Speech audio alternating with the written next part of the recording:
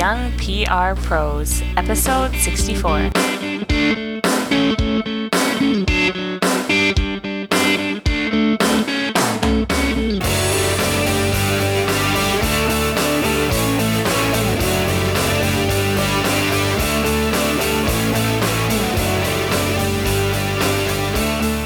Gentlemen, and welcome to Young PR Pros, a weekly podcast for the young and young at heart PR pros looking for tips and advice on how to build and advance their careers. I am Christine Simpson in Ottawa, Canada. And I'm Julia Kent, also in Ottawa. So I've got a question for our audience today. What if the rules we've been taught to live and build our careers and companies around were no longer valid? A heavy and scary question for some, and that could mean the complete overhaul of how we look at life as we know it and how we look at building our careers as we know it. But today, to help answer this question, we have with us Mitch Joel. So welcome, Mitch, to the show. Hello, how are you? Good. So Mitch is the author of a book called Ctrl, Alt, Delete. Reboot your business, reboot your life. Your future depends on it. So Mitch is also the president of Twist Image, one of the largest independent digital marketing agencies in North America. Mitch is a very good friend of Ginny Dietrich, which is also my personal role model and past guest of Young PR Pros. And she was the one who connected us with Mitch. So a big shout out to Ginny for that. So before we jump into our show, I wanted to ask, how does it feel, Mitch, to be named Rock Star of Digital Marketing and one of North America's leading digital visionaries? It's a pretty big title. It's stressful. It means you have to do stuff after that. It's very flattering when people say things about you that you didn't pay them for or that you didn't have to say about yourself. So whenever somebody says something nice, it's really kind. I spent many years in journalism prior to really making the full shift into media.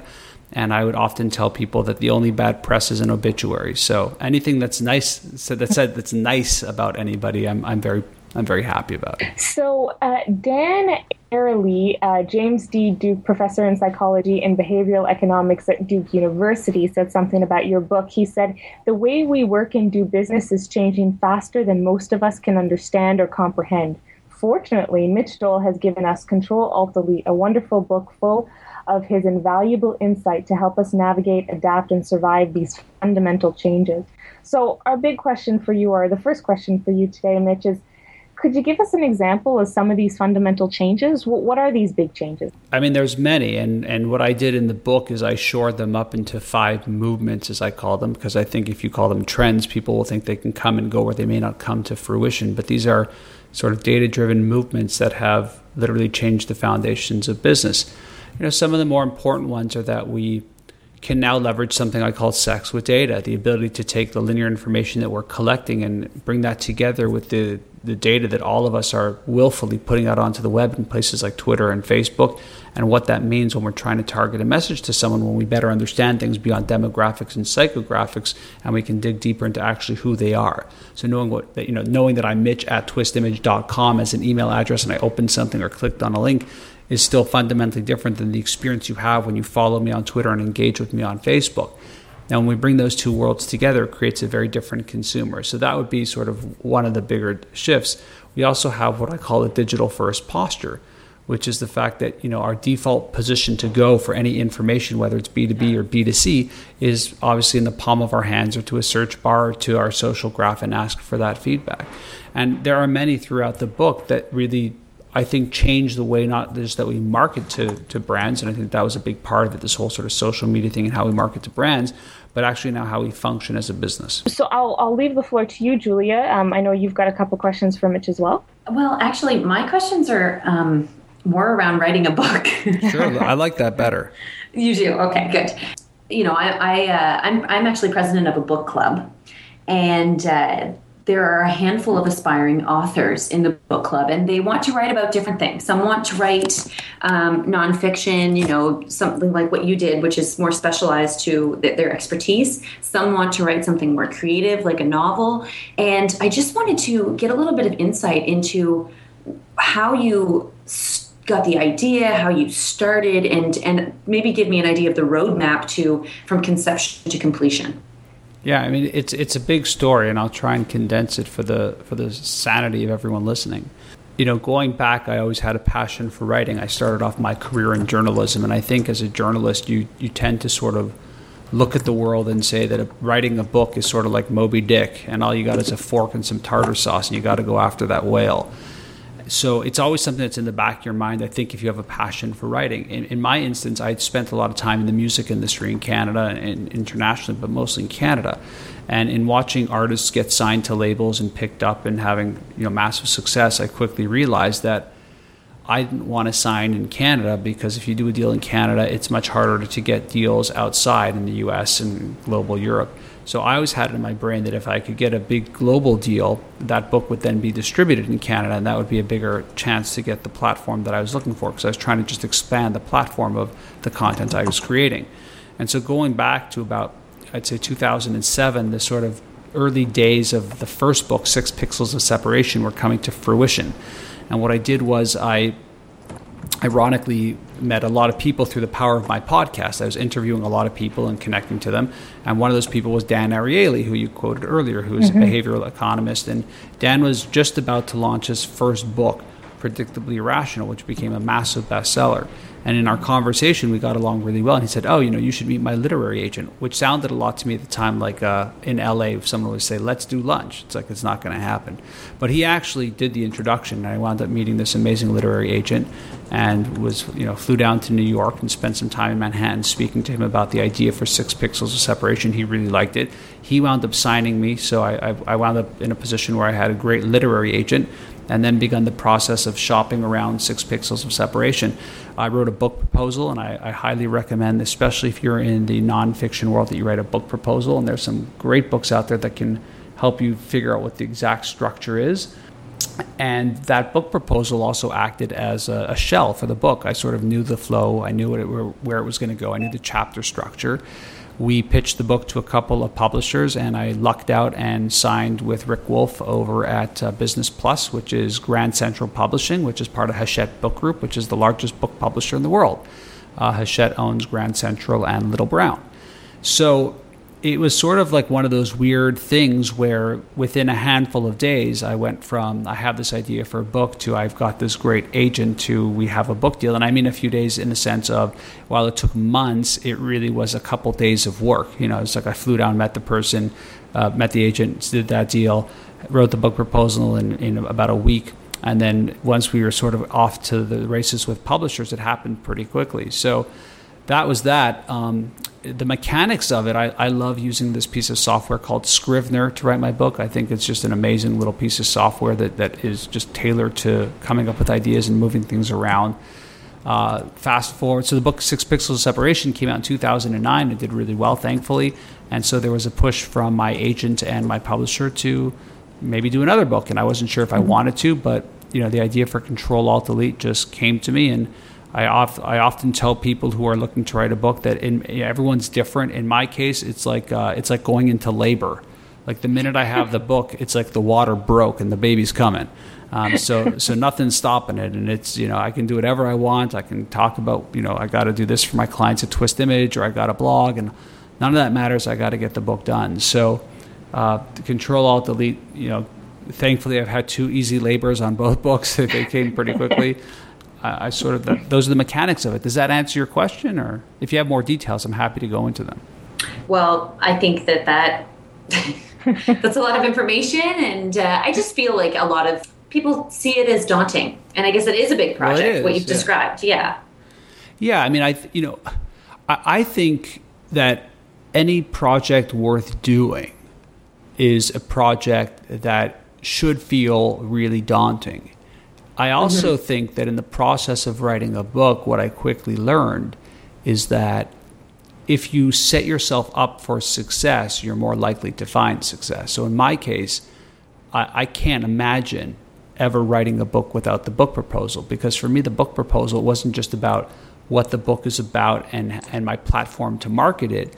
The most important part of it was really the chapter overview. So what that does is when I'm in Scrivener and I've got each chapter sort of as its own little folder, is as I'm writing things, I can then copy and paste them and move them to the appropriate chapter. And with Scrivener, you actually can flip the screen, and literally it flips backwards. And on the other side are like little index cards on a corkboard, so you can just post ideas. Because when you're writing nonfiction, a lot of times you sort of start writing and you're in this sort of stream and you realize, oh, that's not really for this chapter, but it's still really good and I want to put it somewhere. So that sort of focus helps me. The other thing that I love about Scrivener as a software, speaking about the dauntingness of it, is you actually put data into it. You tell it, like, the book is due in May and it needs to be 60,000 words.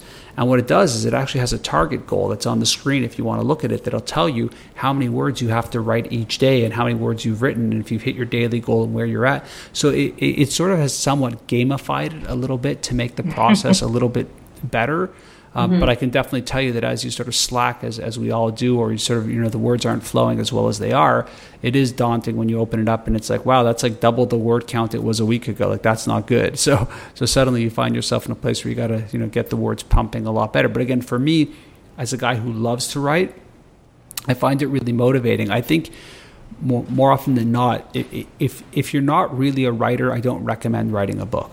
Okay, that makes sense. Sounds that makes good. sense. Yeah. You would think it makes sense, but a lot of people still go for it, and they wind up really being miserable. Yeah. So, in your interview on Inside PR, you started talking about the story of a friend of yours who they had a comfortable life. I can't remember the person's name, but they had a comfortable life: the family, the home, the car, the steady job, the steady income. But she wasn't particularly happy, and it sounds like she had everything any young professional, is kind of striving for to get one day, to have the steady job, the comfortable income, and to have that, quote unquote American/Canadian dream.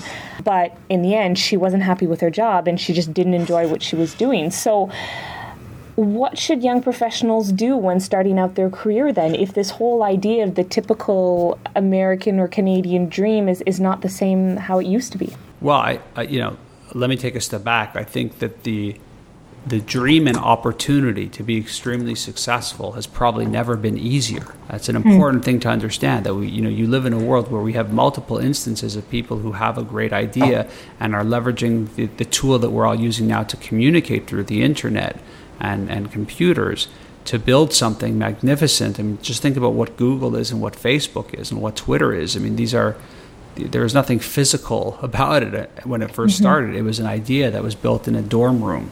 Anybody has that. So I would argue that it's the complete opposite. I think that sort of dream of opportunity is bigger than ever. What I think has changed dramatically is the old idea that you have to take a job and have a very linear career that's arced at a 45-degree angle as you move from entry level to middle management to senior management to maybe running the company. That isn't necessarily the only route for success now. And that potentially what I want to encourage people to do is understand that their lives are more likely to have 5 to 6 different career changes, not job changes, but career changes now because of all this. So while it sounds daunting and you ask it in a way that may sound scary to people listening, I'd argue the complete opposite, that I think it is a complete moment of opportunity like we've never seen before. Well, that's exciting for our listeners then. I would be very enthused if I were in communications or marketing. Just last night we did a big event at Google where we invited young people, coming out of university or just finishing up their degrees to talk about why I think marketing is a great destination profession. It used to be marketing was, I didn't do well in law school. I'll go to marketing. And we wound up having over 200 people wanting to come. We only had room for about 120. And it's a very similar conversation that we're having here today, where for me, the spirit of it is that it probably has never been, not only has it been an amazing time in terms of opportunity, but there's probably never been a time like this where young people were so needed in the space as well, because the older people don't, they weren't, as Don Tapscott from Wikinomics would say, they weren't bathed in bits like you guys were. They weren't brought up in the age of connectivity and internet and mobile devices. So not only is there an opportunity because of just the way business has transformed, but there's also an opportunity because we look to you people as the power users to say, how are people engaging and connecting in these channels? Because for us, we're the digital immigrants while you're the digital natives. Yeah. Julia, do you have another question before we start wrapping up? Well, come on, Julia, another book question. Let's do it. book question. Yeah, no, I'm definitely interested in that. I wanted to talk a little bit, just taking on the marketing thing, your involvement or past involvement with the Canadian Marketing Association. We really encourage our and other associations, but we really encourage our listeners to get involved in things like that because they are young professionals that really need to network, and we emphasize networking over and over and over. And I just was wondering if you could touch on that at all. And I know you've been involved in many more organizations than the Canadian Marketing Association, but that we know is a good one. Yeah, I'm a massive advocate when I sit down with young people, when I sit down with people who are struggling with their business. My default stance isn't like start a blog. My default stance is get engaged in your community, in your industry. When we started Twist Image, which is, I'm going to go back to 2000. I joined the company in 2002. We were just a handful of people. I look at the company now being, 100 plus people in 2 offices, and I can definitely create a direct line between our involvement in places like the Canadian Marketing Association and the Interactive Advertising Bureau and the Web Analytics Association and Shop.org and on with our success. And the truth of the matter is you wind up sitting in rooms with people who have a very similar mindset, that they're trying to network and better understand the industry. It is a place of contribution, so I don't go there, and I don't recommend going into your industry association with the spirit of what's it going to do for me. I think the spirit is what can I do to add value to the industry, and that if you do that well, this sort of serendipity bank account winds up making some significant deposits into it for you. I think I do know that all of these associations typically have a lot of opportunities for young students. I can tell you that both the Canadian Marketing Association and the Interactive Advertising Bureau both offer either very, very significant discounts for student memberships, or even offer free events for them to take part in, and mentorship and opportunities like that. I can't imagine why anybody in a student position wouldn't want to take significant advantage of that. Yeah, that's kind of what we drive home to. So thanks for reiterating that message. Yeah. Well, look at it this way, right? The two of you are sitting here having a conversation with me. Not that I'm all that important, but I'm sure there are many people who are graduating or just, slowly making the transition into the workforce that are struggling to make connections. And, now you guys are creating connections, whether it's a Jeannie or myself or whomever. And that's pretty powerful. And I think that when you act like a leader, as you guys are doing, hopefully it signifies to people not just content that they can consume by your podcast, but also that they can do it too. And that's always the spirit of how I blog and tweet and post. Mm-hmm. I like that. And I think that's a great way to kind of wrap up today's episode. Thank you so much, Mitch, for sitting down with us. We really, really enjoy having you with us. You've shared some great insight. I know our listeners are going to learn a lot from today's episode. So thank you. My pleasure. Thanks for having me. So if anyone has any questions or comments, they want to, share their own stories, you can always connect with us. Email us at youngprpros@gmail.com, or you can catch us on Facebook, on Google+, on Pinterest, on LinkedIn, pretty much anywhere online, or just catch us on Twitter at youngprpros, at Christine Simpson, and at Ken Julia. Thanks, and we'll talk to you next week.